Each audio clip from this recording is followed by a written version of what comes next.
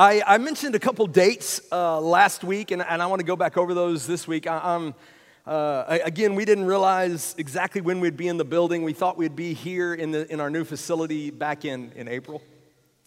There was the potential we could have been back in Christmas, but, well, none of that happened. But in the process, Melissa and I had made some plans, thinking we'd already be in the building and everything would be running smoothly. And we made plans to be gone on vacation. We haven't taken a vacation, just the two of us, for a while, and so we're super excited. We leave this week. And we're going to be gone for the next 2 Sundays, but I'm super excited. Brandon is coming back. Pastor Brandon is coming back from Ford Conference, and God's really just been pouring on his heart some different things that he's been talking to me about, and so I'm super excited. The next 2 weeks, Pastor Brandon's going to be bringing the word for you. And my wife and I are going to be on vacation. Y'all pray for us. Man, it's just an awesome time to kind of get away, reflect, and come back rejuvenated and ready to go. So we're super excited to do it. We don't want to miss. We want to be here. We want to see how things are going. But at the same time, we know that God's got it all worked out. But when I come back, we're going to continue on. We've been in a series called Our House.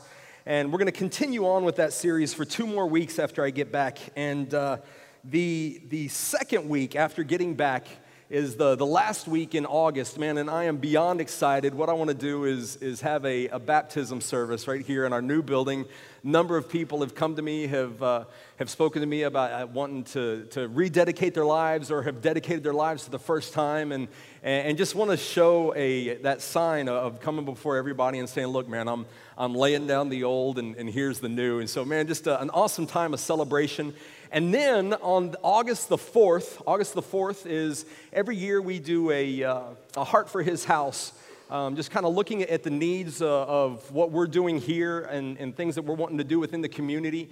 And normally we do that back in May, June at the latest, but we wanted to be in the building so we could talk about some particular needs. And so I pray that you would start praying now for how God would have you give towards our Heart for His House campaign on August the 4th. It's just going to be a one-off, one Sunday. I'm not going to put a bubble up on the wall and say you got to make it to here. We're coming in, we're doing it, and we're believing God. Again, like I told y'all last week, there's an individual in the community that doesn't even go to church here, and they've said, man, we've heard about what you're wanting to do. We've heard about all the things that are going on, and we want to match up to $100,000. Whatever your church gives, we want to match $100,000. So, I can't tell you how awesome of the potential that has for what we're wanting to do. Like Broadway mentioned, something as simple as taking out chairs. Already within the last 2 weeks, we've had a number of different ministries as well as individuals call us up saying, hey, can we possibly utilize the gym area for some basketball camps, some basketball training, just to play around and have a men's night. And right now, I'd love to do it, but right now we just don't have the facilities yet set up and in place. We need people to be able to just something as simple as take all the chairs out every Sunday or after service, and then before the next service, bring them all back in. It's a chore.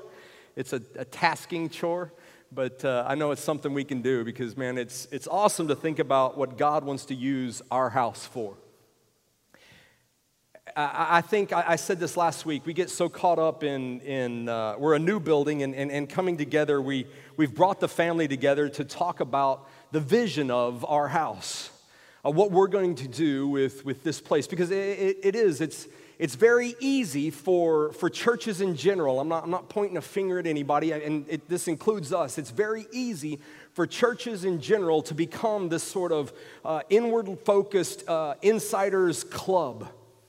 And without even realizing it, we miss the point of why Jesus came. We miss the whole reason of what Jesus was doing, and we make it all about ourselves. We make it about our four, no more. And we truly do miss the point. Last week we started with the question, who's our house for? And I spoke to you about a passage in James. We came to the conclusion that James said this in Acts chapter 15, we're not going to make it difficult for those who are turning to God. We can sit there and get all hot and bothered about the way we like the music or the way that we like things when we walk into the building, or what color we want the carpet to be, or the fact that they didn't even put any carpet. Oh my gosh, my feet are going to hurt the whole time. And we come up with all these reasons to sit there and go back and forth with each other. And all of a sudden what we've done is we've just kind of created this insider, it's about me, it's about us, and we forget about those that are coming to God. What we want to do, this church, what we are going to be about, what our house is going to be about, is making it easy for those who are turning to God, who are still searching, who are still looking. It's okay that they're looking. There's going to be many different obstacles that they're going to face. There's going to be many different questions that they're going to face. Let's not add to those questions. Because ultimately, the one question that everybody's got to come to grips with is who is Jesus Christ? What is the cross to me? That's going to be the ultimate stumbling block for everybody. It's coming to this place and the realization of who Jesus is in your life. We're not going to make it difficult for anybody who's wanting to turn to God. Today, I want to continue within the same vein of who is our house for by speaking directly to us about something particular. I want to open our eyes to a particular type of who. A particular type of who, and I want to talk directly. When Jesus said, part of our house, we know Jesus said, for God so loved the world, everyone, right? For God so loved everyone. So who is everyone? And one particular part of that who, I believe, is loving the lonely.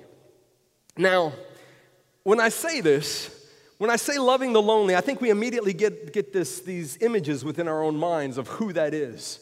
We all have an idea of who the lonely is, and I would assume across the room, predominantly, most of us would point at other people. There's a lot of other people that are lonely.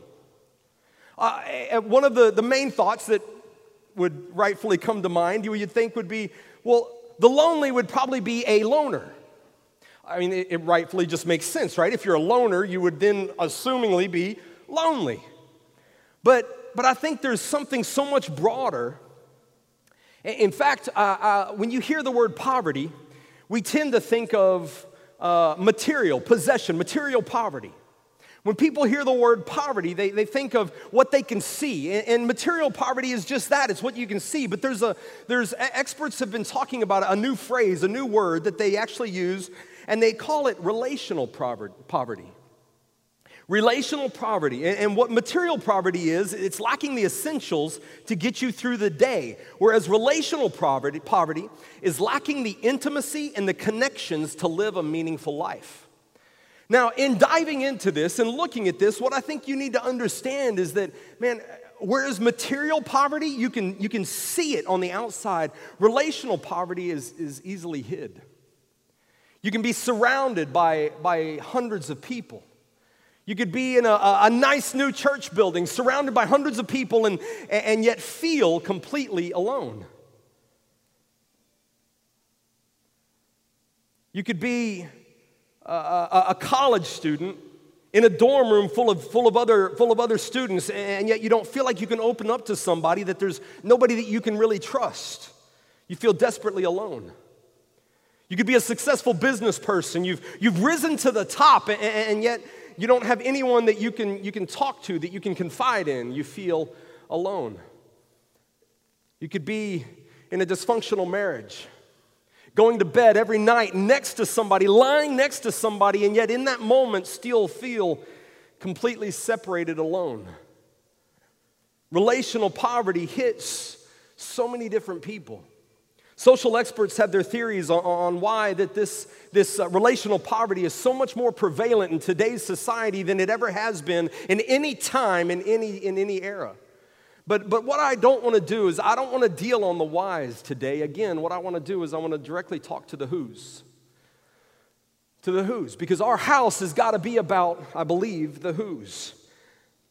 Because no matter how connected you are, I think that everybody in this room, every one of us is going to find ourselves in a place of relational poverty, a disconnect. And even more so, I would say that every one of us is connected to even more people than you will ever realize who are hurting and who feel utterly alone.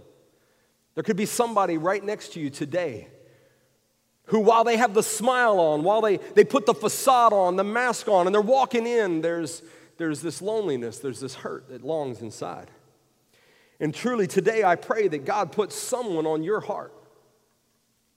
Our house is going to be about loving the lonely. And with that, I pray that God puts somebody on your heart, not just my heart, not the pastor's heart, not the staff's heart, but the body of Christ, each and every one of us, your heart. That God would put somebody on your heart today. Somebody that you're supposed to maybe give a hug or invite out to coffee, or somebody sitting beside you today that's wearing a smile. But look, it's up to us, it's up to God's people to be the solution to this issue. I want to look today at three different ways that I see Jesus did just this, just loved the lonely. There was many instances, many miracles he did in his 3.5 years of ministry while on earth. And today, though, I want to look at focus on three particular ways that Jesus, from what I see, loved the lonely. The first one is this: Jesus loved the lonely, and we should love the lonely. He loved with touch. Now, real quick, all the husbands, nudge your wives and say, see, I told you this was a good church to go to. Just bear with me. In Matthew 8:2, I want to show you all a particular scripture, love with touch. There was a man with leprosy, and leprosy isn't something that we deal with today, but I'm going to talk about it here in a second. But there was a man with leprosy. He was excluded. He was an outcast. He was shunned by law, by people, by society. And yet he had heard the stories of Jesus, and he came to Jesus and he said, Lord, if you're willing, you can make me clean. Lord, if you're willing, you can make me clean. Notice he doesn't ask a question. He doesn't ask Jesus, can you heal me? He doesn't ask Jesus, will you? He says, if you're willing. He makes a statement. If you're willing, you can make me clean. He knew exactly what God could do. Lord, if you're willing, you can make me clean. Now, to give you a better understanding of leprosy is not common in our culture, but in the time of Christ, it was very prevalent, so much so that they actually had burn piles outside the city where there were people that had passed away from leprosy, and they'd keep the bodies would burn. Leprosy was very contagious, crazily contagious, and in fact, there were so many laws written by the Pharisees, by the religious rule of the day. And one of the rules, because it was so contagious, was that if you had leprosy, you were not allowed to even come in contact, to socialize, to be around anybody else because of the possibility of spreading this disease. If you saw somebody approaching, you would have to let them know that you were diseased, you were unclean. You'd have to shout out the word unclean, unclean. Unclean, cover yourself and move to the side so that people knew to stay away from you. Leprosy. When someone became a leper, they basically had a lifespan of no more than 10 years.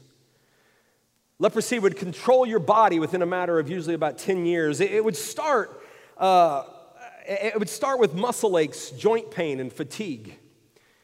Some of you are thinking, wow, I wonder if I've got leprosy. Look, this is on a scale that is so far beyond anything that we can imagine. What this disease did to you within a matter of 10 years is unfathomable, unthinkable. But it would start off with just simple muscle aches, joint pain, and fatigue, but then the muscle fatigue would turn, and I'm going to get a little disgusting with you, but it would turn into scaly rashes on the skin. And then the scaly rashes would slowly turn into pus-filled pockets to where you would start to just pop and boil from all over your body. It then moves to the vocal cords. It would attack the vocal cords in such a way that people wouldn't be able to recognize your voice. Your voice would change, would alter, and all of a sudden you sounded something inhuman. And while that's occurring, it then would start attacking the face. The face in such a way would start to swell and grow. In fact, the cheekbones, they say, would swell so much that you would actually look inhuman. In fact, you'd look more animalistic, more like a lion. You'd just start to defigure all over. From there, they said that the what would happen next is that after the cheekbones became inflamed, the body would, as you're alive, the body would literally begin to decompose. As you're living, your body from the pockets that were bursting, from the swelling would literally start to just decompose to where you would even smell as if you were dead. It's no wonder I say that in Jesus' times all these laws were written that were forbidding anyone with leprosy to approach or to come into contact with another human. It was a disease that they didn't really even know what to do or anything to do about it, but literally throw people aside, cast them aside, and leave them to die, to walk by themselves and to rot. And all of a sudden, this is the man in Jesus' personal space. Lord, if you're willing, you can make me clean.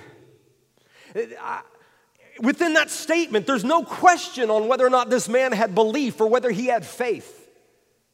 The faith was never in doubt. The belief was never in doubt. He had heard the stories. He knew the truth of who God was. He had heard the miracles that Jesus had done, but he lacked the confidence that somebody would ever care to do that for him. Having been cast aside, having been thrown aside, having been left alone to rot and to die. And in verse 3, Jesus reached out his hand and he touched the man and he said, I am willing, be clean. And immediately the man was cleaned of his leprosy. Now bear with me here. Listen, if me being the righteous man of God that I am, if a man that was in the later stages of leprosy were to walk up on the stage, in my faith, look, come on. I'd be on this side of the stage, and I'd tell him how much I'd pray for him. Right? Look, stay over there. I'll pray for you. I mean, let's be honest. I know it's contagious. I mean, there's people that walk in the room and you're like, oh, hey. There's not enough Purell in the world to get me to, can't do it. And what blows my mind is I think about the miracles of Christ. Multiple accounts of Jesus healing people. But predominantly what you hear, what you see, what you read is Jesus could so much as just speak the word and people's lives were radically changed. Jesus could speak and healing would happen. Not just healing, but life would happen. Jesus comes back, Lazarus. Lazarus has been dead in the grave for 4 days. And Jesus just speaks, Lazarus, come forth. Come on out of there, Lazarus, let's go. And a dead body gets up out of the grave and walks out. I think about the centurion's servant. The centurion comes before Jesus. A whole other town over, his servant is sick. And the centurion's servant has passed away. The centurion comes to Jesus and says, I know that if you just say the word, my servant will be healed. And Jesus said at that moment, I've never seen such faith. He was amazed at that man's faith. But so many times, so many instances, by the mere word of God, the dead are given life. Jesus doesn't need to touch anyone to heal them. He doesn't need to reach out his hand. So why this time? Why reach out and touch the man? I wonder if it could be that maybe the disease that Jesus saw that this man needed healing from wasn't even leprosy. The hurt that Jesus saw this man dealing with, it wasn't necessarily the leprosy. The leprosy was the outward appearance, but there was something deeper. There was a relational poverty within this man. A life outcast. A life of rejection. And sometimes the only healing is a human touch, maybe a hug. In that time, someone with leprosy, I mentioned this earlier, they had to, from a distance, call out that they were unclean. And so people knew that somebody was unclean. If it wasn't obvious from the sores and everything else, you knew. But today we deal we deal with a disease, relational poverty, that people can walk right up into a building. They can put on the facade of a smile. They can walk right past us, and we can never even recognize the hurt and the decay that is going on in their lives. People within this room today that come to church regularly, and yes, man, you love the message, you love the worship, the band is awesome, all these things are great, but the reason you're so consistent at coming to this place is because this may be the only place, the only time of the week where somebody extends a hand, extends a hug, extends a smile. And I say that, and I pray we recognize it for two main reasons, guys. One is obviously that our house would be known as a place of connection, that our house would be known as a place of touch, but also I say that specifically for the volunteers here today. The people that stand in those positions, I pray that you would never take it for granted the impact that your smile, that the extension of your hand can have on a life. It's not about the preacher or the guy that's on the soapbox or the band that's playing the music. It's about the personal touch of an individual as you're walking in the building. Someone's slapping you on the back just right where you spill your coffee and it burns. It's loving with touch. We're wired by God for human connection. We're wired by God for human connection. A loving touch, a hug, it can change people. And as a church, this is who our house, this is who we are going to be. We're not going to violate people's body spaces, all right? We're not going to get weird with it. But church, come on, man. There's people that are needing just a simple touch. We love people with touch. Secondly, first we love with touch. Second, we love by listening. Now, ladies, here's where you get to touch your husband and say, see, now it's your turn to keep listening. We love by listening. Now this one's difficult, and I say this because most people, not just men, although men predominantly, but not just men, but most of us, we listen with the intent to, anybody? To respond. We listen with the intent to respond, to reply. As we're sitting there listening to somebody and what they're saying, myself, I do it all the time. I'm nodding my head as though I know what you're talking about, right? I'm paying attention, I'm listening, but truly I'm thinking about my incredibly awesome comeback because it's going to be on point. Most people don't listen with the intent to understand. Most people don't listen with the intent to understand. People need to be loved by listening. Jesus was a phenomenal listener. There's a great story, and I want to give a little bit of context. It's found in Luke 24, but in building up to this moment, before I share the scripture, in Luke 24, what's happened, Jesus has just been crucified, and I pray you realize there were hundreds upon hundreds of followers of Christ who had this idea, this mentality of what Jesus was teaching. He was the Messiah, and as being such, being the Messiah, he was going to bring his kingdom here on earth. He was going to overthrow the Roman Empire. He was going to overthrow this dogmatic Roman Empire that was controlling, that was ruling them, and they were now going to rise up again, rise up as a nation, as a people. And now all of a sudden they watched their Messiah, they watched their Savior get crucified. The hopes that had been built within their lives, the hope that they had was literally crushed. They didn't understand when Jesus said that I go away to prepare a place for you. They didn't understand that his kingdom wasn't a kingdom here on earth, but that it was a heavenly kingdom. They hadn't grabbed a hold of the truth of what Jesus' teachings were about. And in this particular passage in Luke 24, there's two men that their lives have been turned upside down, dramatically just turned over. They're walking along the road. Jesus has been crucified, and they don't know yet that very few people have learned that Jesus has arisen. The ascension, or not the ascension, but the resurrection has already happened. And so they're walking down the road. They're distraught. They're hurting. Their hopes and dreams dashed. depressed, lonely. And then as they're walking, all of a sudden, Jesus kind of just walks up alongside them.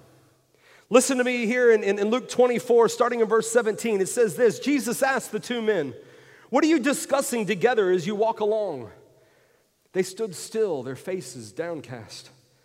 One of them, named Cleopas, asked him, "Are you the only one visiting Jerusalem who does not know the things that have happened here in these days?" Again, their hopes, they're dashed. Their dreams dashed. Their lives just completely turned upside down. A moment of this just tumultuous confusion inside their own lives. And at any point, I think my nature, I probably would have been more like, "Boo, gotcha. It's me. Well, see." And the immediate thought is, look, get rid of that frown. I'm here, can't you see? Why? Look, come on. Hey, woo-hoo, let's go. Look at this. It's all good. Ta-da! He could have totally just made their day, popped out of the, appeared, done some smoke or something just to kind of add dramatic effect. And boom, and here he was. But that's not what he did. And instead, in asking the first question, hearing their answer, he continues with a second question. They ask him, "Are you the only one that is unaware of what's happened to Jerusalem in these days?" And he looks back at them and he says, "What things?"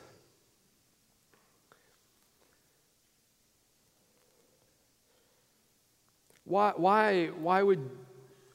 would Jesus not just reveal himself and solve the pain? Maybe he was modeling for us that we live in a society, we live in a world that there are people that need to know that we love them. Not just when there's an answer to their situation, but even before when they had no answer to their problem. That in the middle of their situation, in the middle of their heartbreak, that somebody cares to listen, to understand. And not just yeah, I'll pray for you. Not a flippant pass off, but a caring, genuine concern that listens and says, "Man, tell me what's going on in your world. Tell me what's going on in your life. Not just how are you, but how are you really?" We love by listening. I think it's one of the most powerful ways that we can love people, to just sit there and listen. And being honest, it's one of my hardest because I have all the answers. I'm kidding. But it's difficult because I'm analytical. I like to solve. And so as I'm hearing something, I'm processing, I'm working it out in my head, and my mouth just wants to give the answer. But that's not the answer. That doesn't help. To just sit there and listen, to give an ear. There are people in your lives right now, church, that the best way that you could love them is just to ask an open-ended question and then sit and listen. And that brings us to number 3. We love with touch, we love by listening, but then as well, we love with time. With time. Jesus had 3.5 years of ministry. And I think about the Gospels, I think about the stories, and I think about man, how packed full were those 3.5 years? We juggle things in life today and sit there and wonder where the time went. And yet I look at the miracles of Jesus and then I try and figure out how he condensed, how he fit all of that within a span of like 3.5 years. The disciples, the training, the healings, the miracles, the dead being raised, so many different things. And yet through all of that, through every single one, he was always moving. He was always going somewhere. He was always healing. He was always teaching the masses. He was always instructing, and yet he was never so busy that he couldn't be interrupted. Never so busy that he couldn't be interrupted. In Luke chapter 5, there's a another story that Jesus was teaching in a town that from what I read, he hadn't been in before. And he's preaching. And so, I mean, this is Jesus. There's all the talk, the buzz around town. And so everybody's heard that Jesus has come to town. Everybody's heard about these stories, and they want to see, they want to know, they want to give a look at what's going on. And so Jesus ends up walking into a house, and he's teaching, and he's preaching to these people. And the buzz had gotten so loud that all of a sudden that house got packed. The house is completely packed full of people. There's nowhere else to walk into the room. And then from there, it had overflown. It had spilled outside the house so that you couldn't even get up close to the house because people were just clamoring to hear, to listen what was going on. And then there were 4 guys that got wind of Jesus being in town, and they had heard the stories too. They knew that Jesus was a healer. And although Jesus is teaching, maybe we have a friend who's paralyzed. And if we could just get our friend up close to this Jesus, maybe. Man, what love that these guys decided to take the time. I mean, look, I don't know if you've ever tried to get into a crowded space, but it's hard. I mean, you're kind of, maybe you could get your way through. But now take 4 guys on 4 corners dragging a guy. Look, there's hey, you can't turn him over. You can't lift him up, right? I mean, there's no way to get in the building. And so all of a sudden, the love, the passion, the time that these guys had for this friend said, you know what, we're getting this guy to Jesus. And the story continues in Luke 5, verses 18 and 19, that there's no way that these guys are going to be able to get their friend in to see Jesus. And we see their willpower. They end up climbing on top of this house. They climb on top of the house, and they start digging through the roof, like tearing the shingles off the roof. And I don't know, but in my mind, I'm thinking maybe they're like, dang it, that's the bedroom. Go try the other room. Oh, he's not here either. Go try it. I don't know. All right. But all I know is that there's a mess. Okay? And look, there's people in this room that you've had, we do community groups, Bible studies at home. And if you've ever had a Bible study at home, you know the distraction that other people's kids can be. Right? I mean, you're sitting there and you're trying to get to point number 3, and all of a sudden from the back room, you hear little Susie is mad at little Jackie because of whatever. I mean, stuff happens, but you've never seen a distraction as big as your shingles getting ripped off the roof, where you're going to have to call the insurance adjuster tomorrow and explain to him, well, you see, there was this thing, and I can't imagine. They dig a hole, they lower the man as Jesus is teaching. As Jesus is teaching, they lower the man right in front of Jesus. And Jesus, what does he do? He stops. I mean, look, I've made it a point. And now that I say this, y'all may start noticing, but I'll walk to one side. I walk a lot, and I see y'all's heads bobbing behind other people's heads. I'm sorry. It's just I do it, and I can't not do it. But part of my doing it as well is if I hear a commotion or something going on over here, I'll naturally walk this way and just try and keep going. Or maybe get a little louder and just try and, I just try and pull away from whatever the distraction is. But Jesus doesn't continue on to point number 3.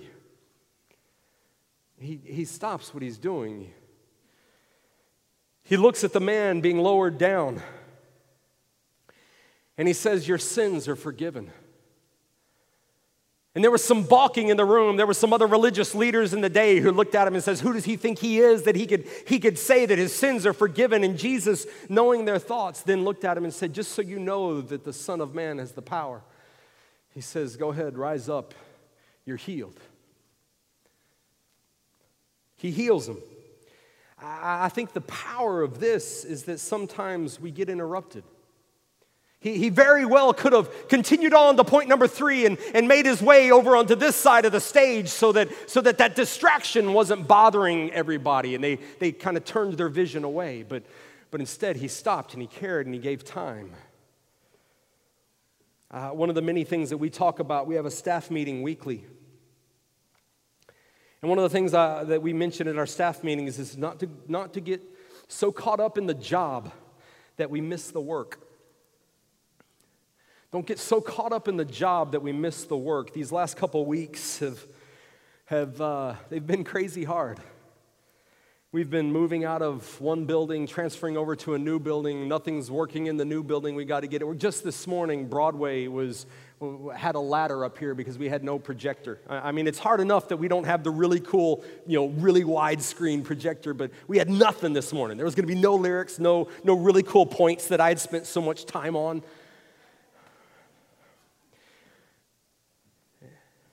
In fact, I want to take a quick moment, kind of aside from my message here, to give a shout out to three particular individuals that have made it happen. Eddie Fitzgerald, I don't know where you're at, right back there. Man, Eddie's had a kind of running joke for the last 2 years as we were building this building, and he's still, cleaning up our mess at the other one. He said, look, all I got to do is I just got to get at least one clean in the new building. He says, I don't know if I can handle it, but I'm going to do it. And he's done that and then some, so much more. Getting things situated over here, moved over here, coming through and cleaning up throughout the week, getting it prepared and ready for a Sunday morning. And then two others I want to shout out to, Will Walker and Megan Musgrove. Will Walker, you're probably backstage right now with the worship team. Megan, are you out here somewhere? There's somewhere out here. But guys, there's Will. Yeah, man. The hours that they have spent and suckered and roped their spouses, well, partly. Megan, I don't think Stoney knew what he was getting into, and he got suckered in, he got pulled in. He spent his vacation time up here helping us move. Molly knew better. She was like, nope, I'm not going. But the two of them have spent countless hours just trying to get things situated and running and working. And through it all, they've gone above and beyond, and it's easy to get wrapped up in making sure the flow is going to work and that things look nice. And in all of that, it's easy to forget why we do it, to lose the focus of our house because we're so caught up in the job that we forget the work. And I say that specifically not just for our staff, but also I say that for everybody here in this room. Everybody here in our house. Look, guys, whoever God puts in front of you, that's God's assignment for you. I pray that you don't get so caught up in your job that you forget His work. If we all stepped into God's assignment, I truly believe that the needs of our entire community would be met. Because we're not always too busy to take time for a divine interruption. It was a phenomenal message that Mark Kariuki spoke probably about 2 years ago about a divine interruption. But look, people, we love people by giving them our time. As the band comes out and I begin to close, guys, there's people in your life right now that are longing for time with you. And I think one of the best ways that you can love them is through time, through a touch, through listening. I believe that as a culture, we tend to fill our calendars with the things that seem urgent, and then there's no time left for what's actually important. I'm just as much to blame. I get caught up in everything that's urgent, that I miss what's important. I'm preaching a message here on loneliness. I'm preaching a message talking about taking time to be with people. And I can, in my mind, as I'm preaching, I'm thinking about individuals that I know I was standing in front of, and they were asking me a question after a service, and my mind was sitting there racing about, well, hey, I need to make sure I talk to that person. I got to talk to that person, and I got to figure out that person. And the whole while, I wonder how many times I've messed it up myself. I pray you don't let the urgent crowd out the important. We love with touch, a handshake, a hug, a smile. We love by listening, not with the intent to reply, but to truly understand, to hear. And then we love by giving time, a genuine care for the people around us. I think this begs the question today, what if it's you? What if you're honest with yourself right now and you're at a place where even surrounded with people, even maybe even being the life of the party, you still walk away feeling lonely? God, I pray that the Spirit speaks to your heart louder than even my words can this morning. Your family, our house here, you and I, we are family. We're imperfect. You're going to have Uncle Bob over here in the corner who's going to say something inappropriate, or you're going to have Aunt Susie over here who's going to keep pestering you and pushing you and just kind of putting you on edge. But look, we're family. We love each other. Dysfunctional at times, yes, but we love each other. And we've been given by God to one another to walk through hard times. We love you. And I think more important than saying that, than saying we love you, is for me to tell you this morning, man, I can't even begin to describe the love that God has for you. He designed each and every one of us with relationship in mind, with intimacy. He designed us to walk in intimacy. He doesn't care how many scriptures you've memorized, so much as He cares about the relationship. The time, the touch, the listening. I want to read this passage to you real quick.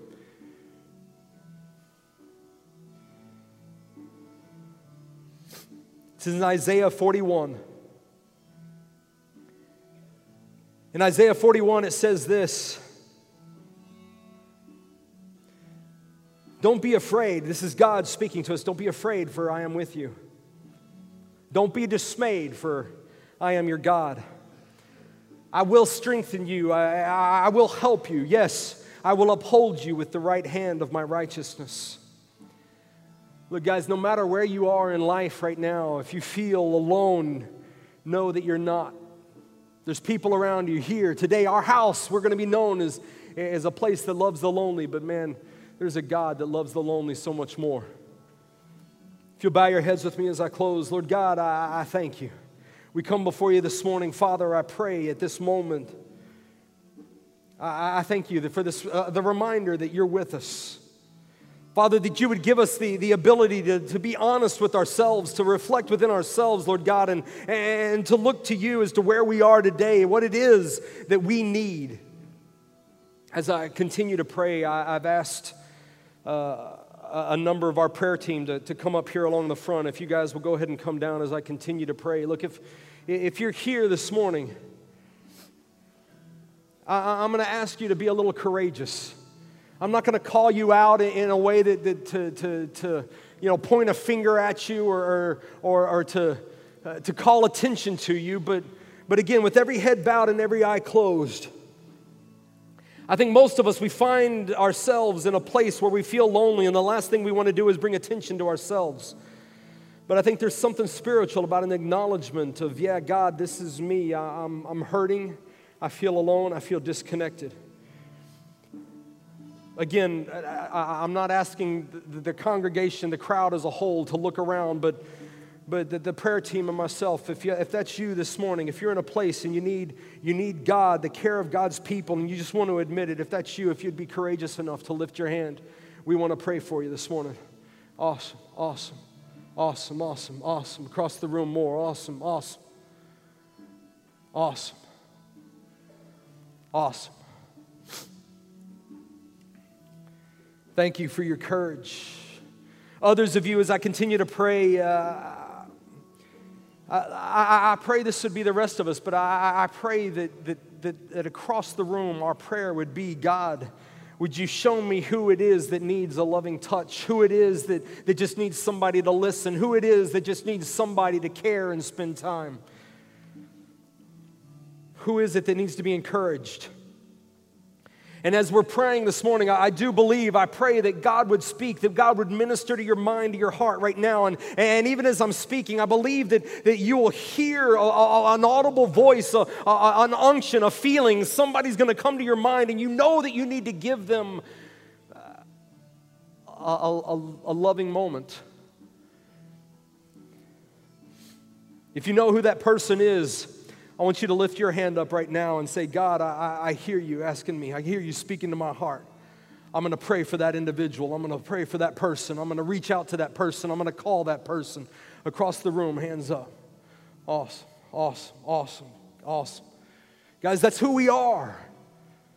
Lord Jesus, we come before you, Father. And Lord God, I pray right now specifically for those, Lord, who are in a place of loneliness, Lord God, maybe even surrounded by people all of the time and yet laying down at night, weeping, crying, hurting, longing for a connection, for something deeper than just the quick. Father, I pray across this room, first and foremost, that they would experience your love, a love from a God that cares more than anything, Lord Jesus, that they would know that they're loved, that they're cared for, Father, but then as well that we as a people would rise up and we would share the love, Lord God, that we would reach across aisles, that we would look at people, Lord God, we would look past the facade of a smile, Lord, and that we would see a heart and we would reach out and we would touch, we would hug, we would listen, we would care, we would give time. Father, I pray that we would be a people that as your disciples would follow your example day in and day out, Lord Jesus. That you would bless conversations, Lord God, through this coming week, whether it be over coffee, over lunch, or even just a simple phone call, Lord God, that we could love by reaching out, Lord Jesus. That we would touch people's hearts. That we would change somebody's eternity, Lord God, by a simple gesture. God, thank you for all that you're doing in this place, in this house. It's in the name of your Son we pray. Amen, amen, and amen. Guys, y'all have a blessed, wonderful, wonderful week. Reach out and touch somebody. God bless you all, guys.